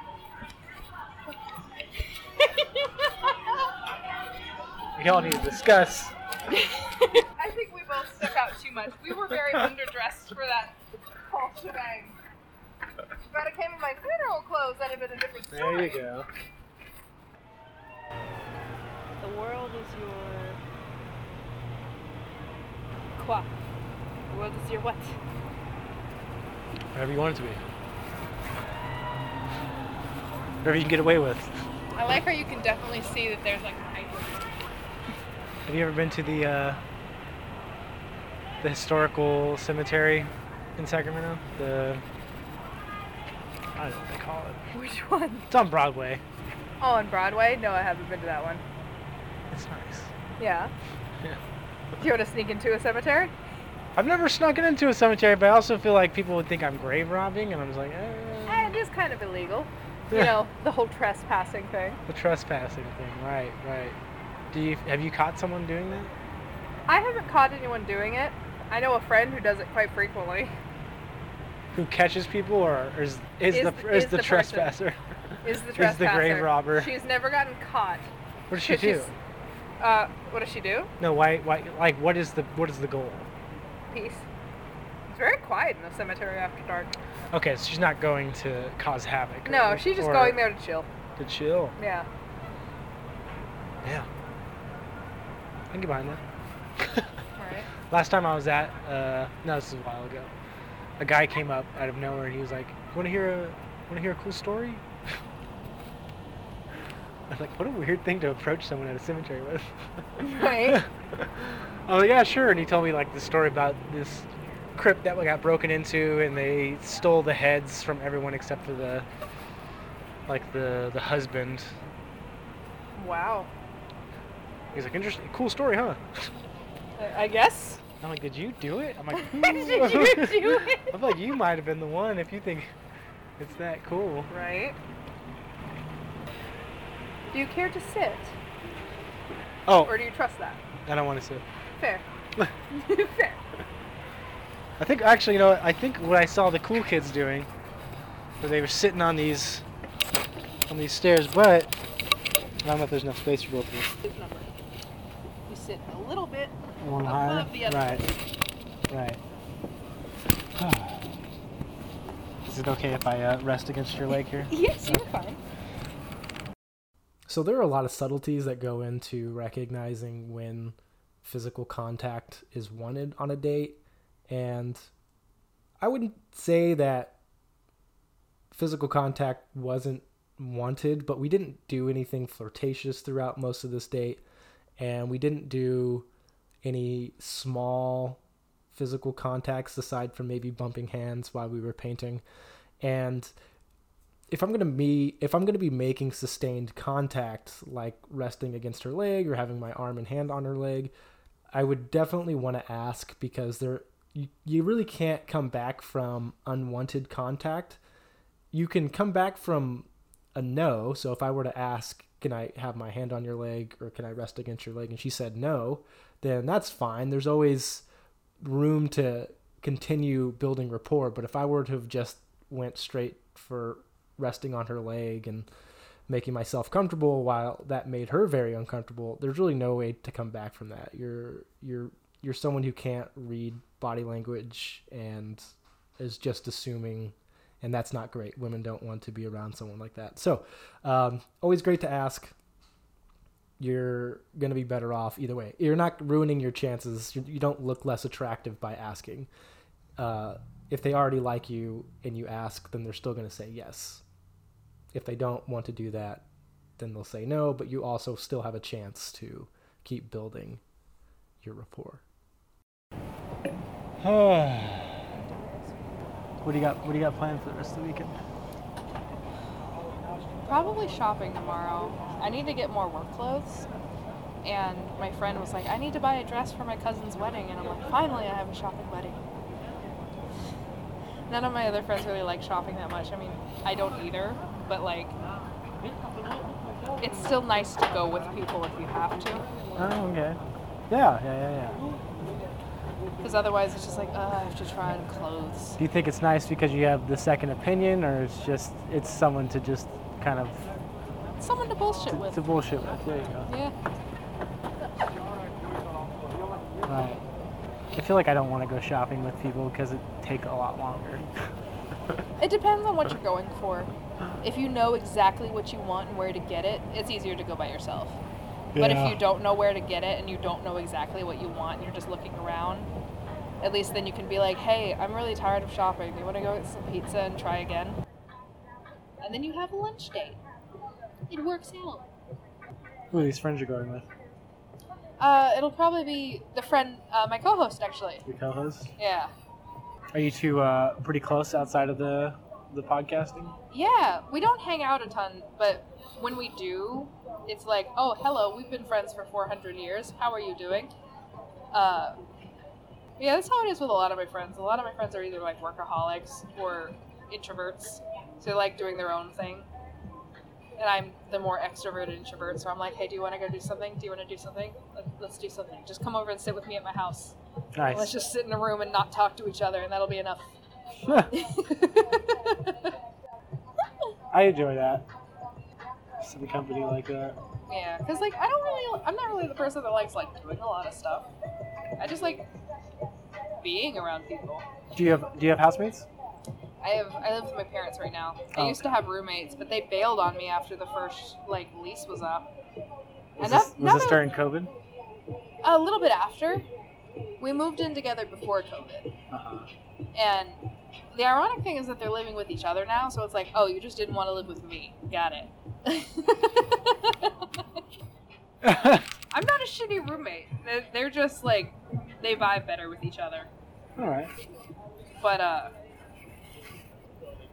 yeah. So I'm back living with my parents for a bit until I can afford a place on my own. Because clearly I need a place by myself. Yeah, I live by myself. It's necessary. Yeah, I understand. I have lived with a significant other, and that was a great learning experience. Yeah, I can imagine. Yeah. No, they were really big on interior designing and cleanliness, and it really changed my habits. So I do appreciate that. Yeah. Now, I definitely want a cute place. Yeah, somewhere you can invite friends over and not be ashamed. Yeah, exactly. Not a bachelor pad anymore.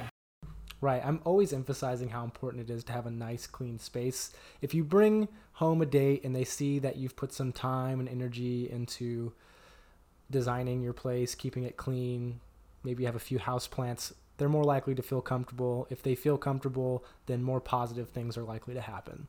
Now, what happens here is we continue to have a conversation. I have to cut out a part of it again because of music, but we continue to have a conversation, and I can feel my energy.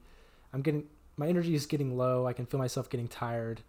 My response time and reaction speed to what she's saying is starting to slow down. So I recognize that, and instead of trying to carry on the date for as long as possible, I want to end things on a good note. So I ask her if she's going to stay longer if I take off, and she said she's going to stay. If she wasn't going to stay, I would have offered to walk her to her car. That's not the case. She actually offers to walk me to mine, and that's awesome.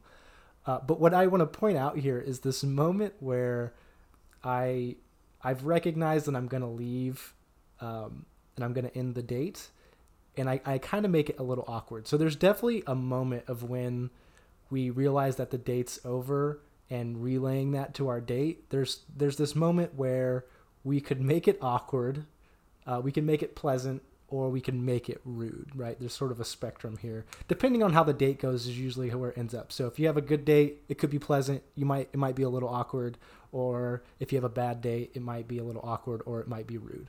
I believe this was a pretty good date. I made it a little awkward here, and I'll point out why that is in just a moment. Are you going to hang out longer if I were to take off? Probably. Okay. At least for a bit more. Well, you don't have to walk me over there if you don't want to, but Probably gonna get going. yeah, I think I'm gonna head home pretty soon. Where did you park? So yeah, it's right past the railroad. It's right next to the railroad museum.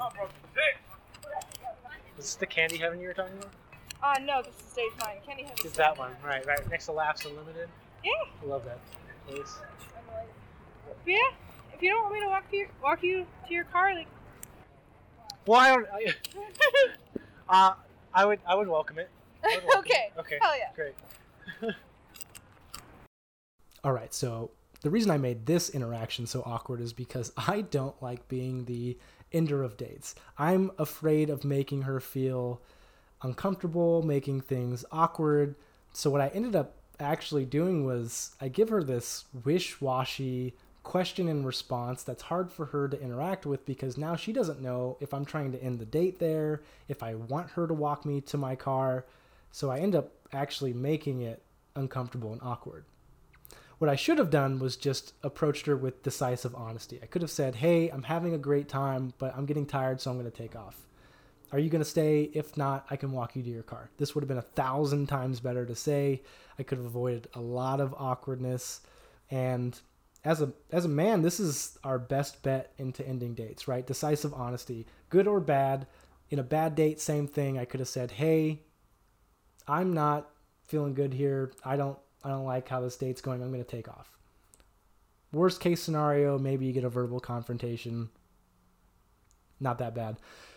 Women on the flip side, though, they don't necessarily have this option on bad dates. There are men out there that respond very poorly to negative honesty. So whatever women do, whatever their strategy is, if it's lying, dipping out, however they get home safe, great strategy. Now, a strategy I want to point out that women use a lot that I love, because I could have avoided this entire awkward situation that I put myself in, because it eliminates that role of being the bearer of bad news, the ender of dates, is designating an end time to the date. I could have said, hey, let's do the art, let's do dinner, let's do drinks. I just have to leave at 11. So if 11 o'clock rolls around, neither one of us is the ender of dates. It's the clock that's the ender of dates. I don't have to feel awkward. Everyone knows that the date is ending at 11. No expectations outside of 11 o'clock, right? So that's great. And the reason that I love it besides that is because you can continue the date if you want to, right? So if 11 o'clock comes around, hey, I'm having a great time, let's keep it going. I can push back my morning duties, whatever it is. Yeah, so if things are vibing well, you're having a good time, maybe things are hot and heavy, whatever it is, you can continue the date. That option's available to you. Now, flip side, if your date is the one that has to leave at 11, it's still best if you're reminding them that it's 11 o'clock, right? You're not trying to keep them there. You can say, hey, it's 11. Did you need to get going? Did you need to get some sleep? This shows them that you're looking out for their interests and you're not being self-centered. Trying to hold them there is just going to make them uncomfortable. So being the one that is like, hey, maybe you set an alarm, whatever it is, you just let them know that's 11 o'clock. They're going to feel a lot more comfortable around you. Some people are sensitive about me knowing what their car looks like. Oh, no. It is a Prius. I guess that might be embarrassing to some people. But no, I dig my, you know what? Hey, look, everyone sees gas prices nowadays. Yeah. I don't shit on Prius drivers. Or the car. Like, I personally see nothing wrong with it.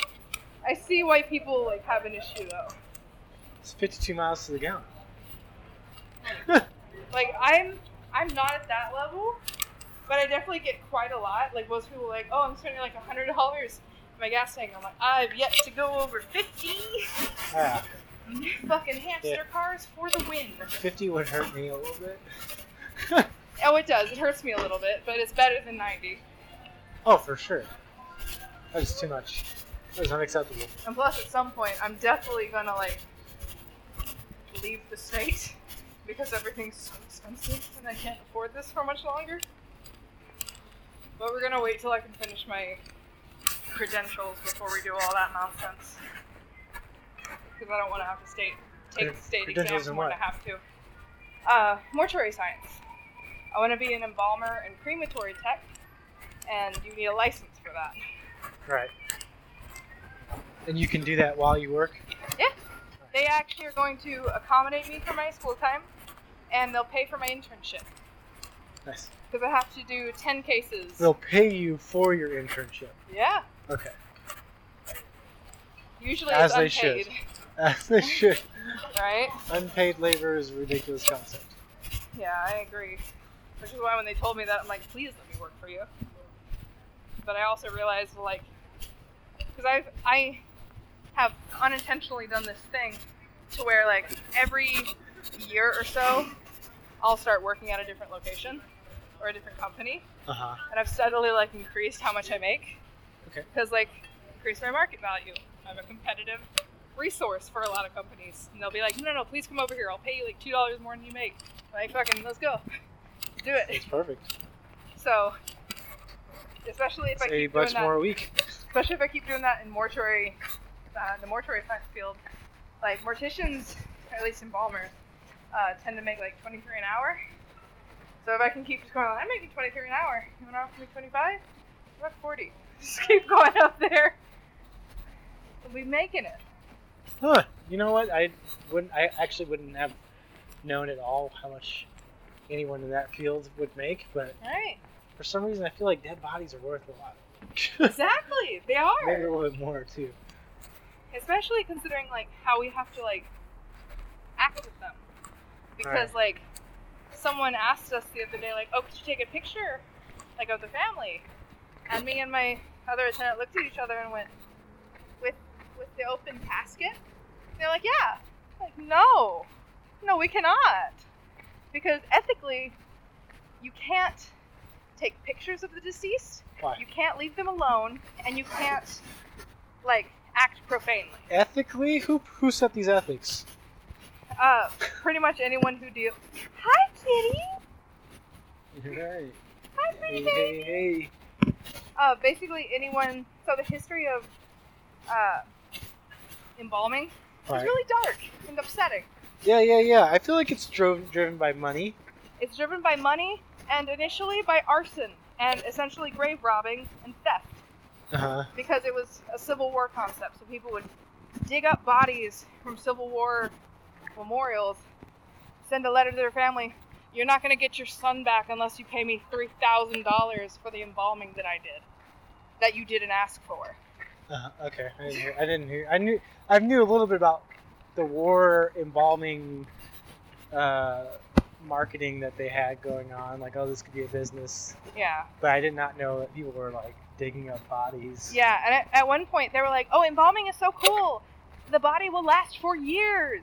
And that's not how embalming works. Also, who cares? Yeah, it's like, do you really want to sit with your body for years? That's a little alarming. But like, it's around a lot of falsehoods, and so the ethical standard has to be really high. You have to treat them as if they're a living person. So, if your grandma dies, would you want someone like taking a picture with their very unphotogenic corpse? Be like, oh, this is so cool. If it's their family. Well, like, say you give your family to a professional who does that. It would be kind of violating for a lot of people.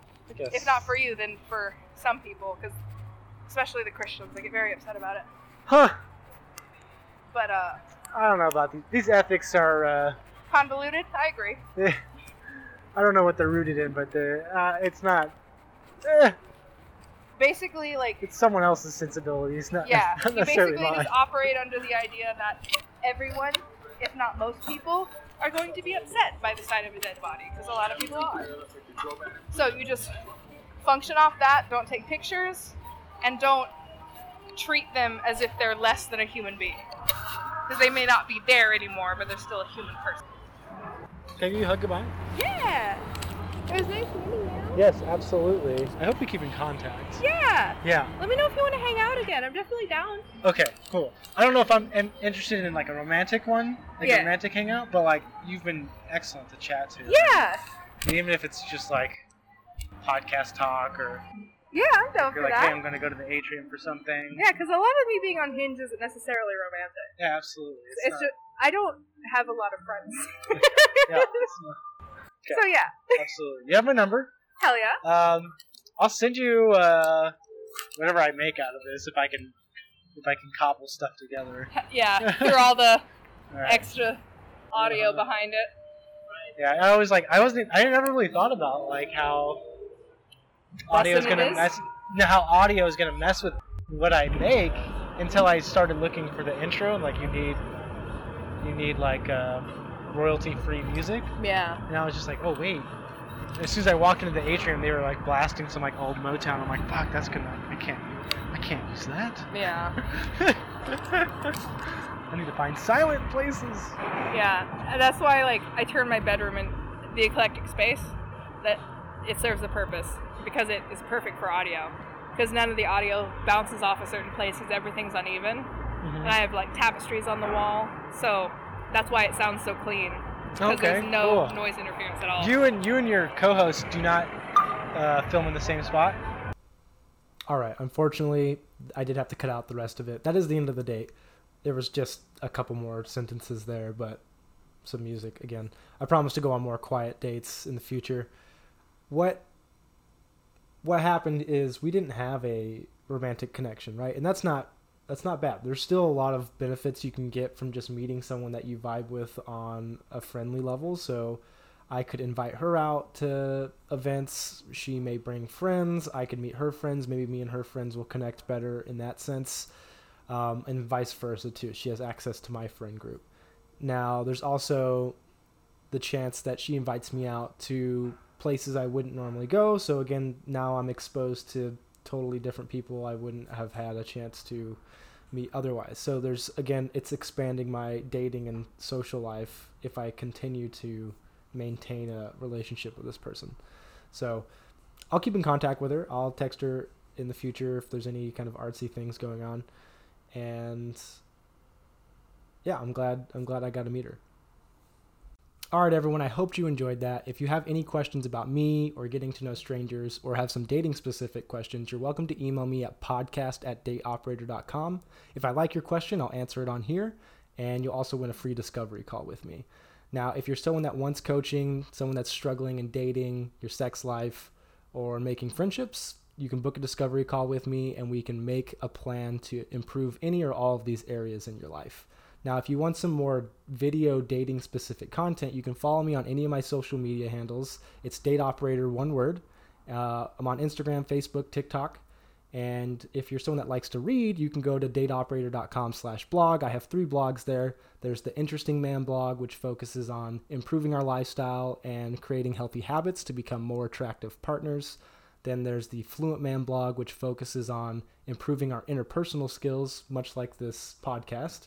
And then there's the Empathetic Man blog, which is the most important for sustaining long-term relationships. If you also want to check this podcast out on YouTube, you can find it on Getting to Know Strangers. If you like it, please subscribe. And if you liked this podcast, please give it 5 stars and tell your friends. Have a good day.